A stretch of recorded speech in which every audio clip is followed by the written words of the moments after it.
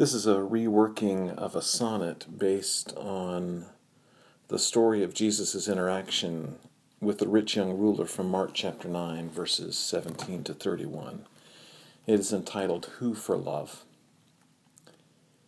He looked at him, and seeing, he loved him, this man waiting for the answer to come, this man who hoped in the law of his limbs, who held everything, left nothing undone. But he was undone, and with a word.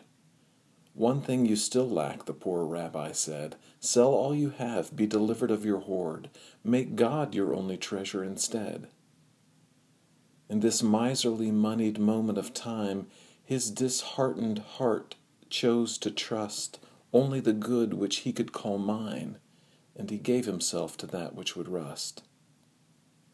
Away in sorrow, his heart's wealth he bore, empty of the treasure, who for love became poor.